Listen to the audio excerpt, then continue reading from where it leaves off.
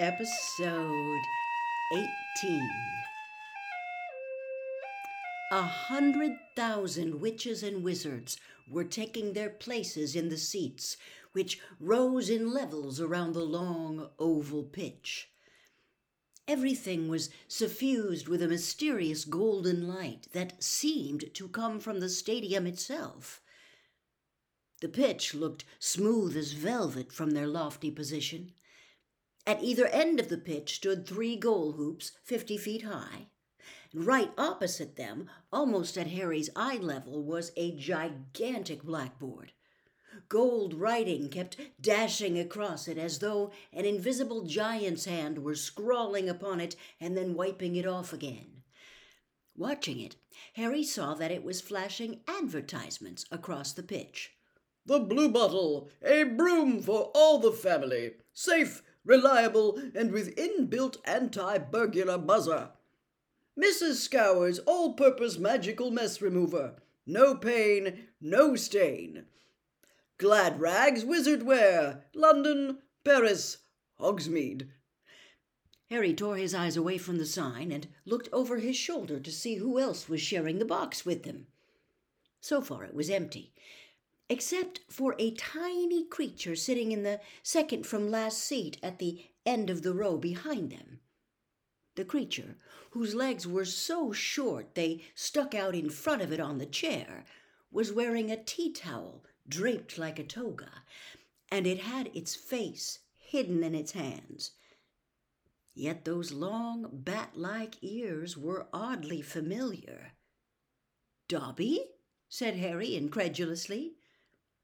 The tiny creature looked up and parted its fingers, revealing enormous brown eyes and a nose the exact size and shape of a large tomato. It wasn't Dobby. It was, however, unmistakably a house elf, as Harry's friend Dobby had been. Harry had set Dobby free from his old owners, the Malfoy family. "Did Sir just call me Dobby?"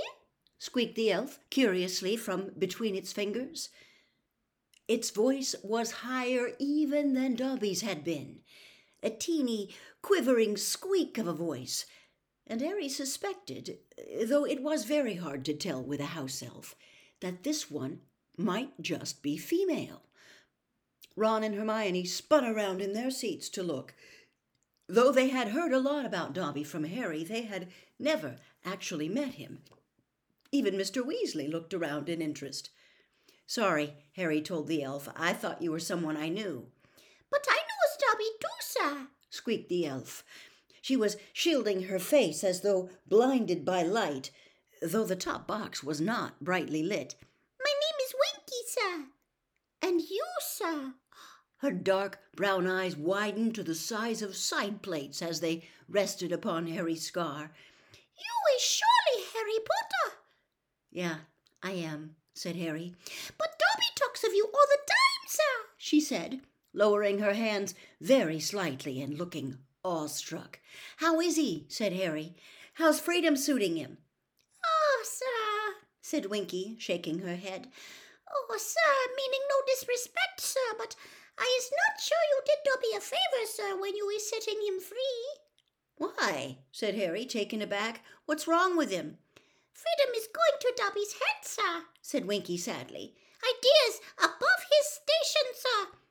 Can't get another position, sir." "Why not?" said Harry. Winky lowered her voice by a half octave and whispered, "He's wanting paying for his work, sir." "Paying?" said Harry blankly. "Well, why shouldn't he be paid?" Winky looked quite horrified at the idea, and closed her fingers slightly so that her face was half hidden again. "House elves is not paid, sir," she said in a muffled squeak. "No, no, no. I says to Dobby, I says, go find yourself a nice family and settle down, Dobby. He is getting up to all sorts of hijinks, sir. What is unbecoming to a house elf? You goes racketing around like this, Dobby, I says, and the next thing I hear, you'll be up in front of the Department for the Regulation and Control of Magical Creatures, like some common goblin." "Well, It's about time he had a bit of fun, said Harry. House elves is not supposed to have fun, Harry Potter, said Winky firmly from behind her hands. House elves does what they is told. I is not liking heights at all, Harry Potter.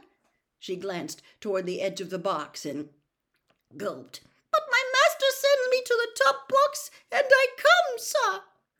Well, why's he sent you up here if he knows you don't like heights? Said Harry, frowning. Master wants me to save him a seat, Harry Potter. He is very busy, said Winky, tilting her head toward the empty space beside her. Winky is wishing she is back in Master's tent, Harry Potter, but Winky does what she is told. Winky is a good house elf. She gave the edge of the box another frightened look and hid her eyes completely again. Harry turned back to the others. So that's a house elf, Ron muttered. Weird things, aren't they? Dobby was weirder, said Harry fervently. Ron pulled out his binoculars and started testing them, staring down into the crowd on the other side of the stadium. Wild, he said, twiddling the replay knob on the side. I can make that old bloke down there pick his nose again. And again. And again. Hermione, meanwhile, was skimming eagerly through her velvet-covered, tasseled program. A display from the team mascots will precede the match, she read aloud. Oh, that's always worth watching, said Mr. Weasley. National teams bring creatures from their native land, you know, to put on a bit of a show. The box filled gradually around them over the next half hour.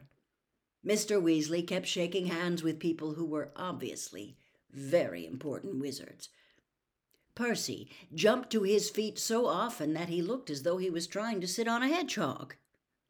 When Cornelius Fudge, the Minister for Magic himself, arrived, Percy bowed so low that his glasses fell off and shattered. Highly embarrassed, he repaired them with his wand and thereafter remained in his seat, throwing jealous looks at Harry, whom Cornelius Fudge had greeted like an old friend. They had met before, and Fudge shook Harry's hand in fatherly fashion, asked how he was, and introduced him to the wizards on either side of him. Harry Potter, you know, he loudly told the Bulgarian minister, who was wearing splendid robes of black velvet trimmed with gold, and didn't seem to understand a word of English. Harry Potter! Oh, come on, you know who he is. The boy who survived, you know who. You do know who he is. The Bulgarian wizard suddenly spotted Harry's scar and started gabbling loudly and excitedly, pointing at it. Knew we'd get there in the end, said Fudge wearily to Harry. I'm no great shakes at languages. I need Barty Crouch for this sort of thing. I see his house elves saving him a seat. Good job, too. These Bulgarian blighters have been trying to cadge all the best places. And here's Lucius. Harry, Ron, and Hermione turned quickly. Edging along the second row to 3 still empty seats right behind Mr. Weasley were none other than Dobby the house elf's old owners, Lucius Malfoy, his son, Draco, and a woman Harry supposed must be Draco's mother. Harry and Draco Malfoy had been enemies ever since their very first journey to Hogwarts. A pale boy with a pointed face and white blonde hair, Draco greatly resembled his father. His mother was blonde too, tall and slim. She would have been nice-looking if she hadn't been wearing a look that suggested there was a nasty smell under her nose. Fudge, said Mr. Malfoy, holding out his hand as he reached the Minister for Magic. How are you? I don't think you've met my wife, Narcissa, or our son, Draco. How do you do? How do you do? Said Fudge, smiling and bowing to Mrs. Malfoy. And allow me to introduce you to Mr. Obolonsk. Well, he's the Bulgarian Minister for Magic, and he can't understand a word I'm saying anyway, so never mind. And let's see who else. You know Arthur Weasley, I dare say.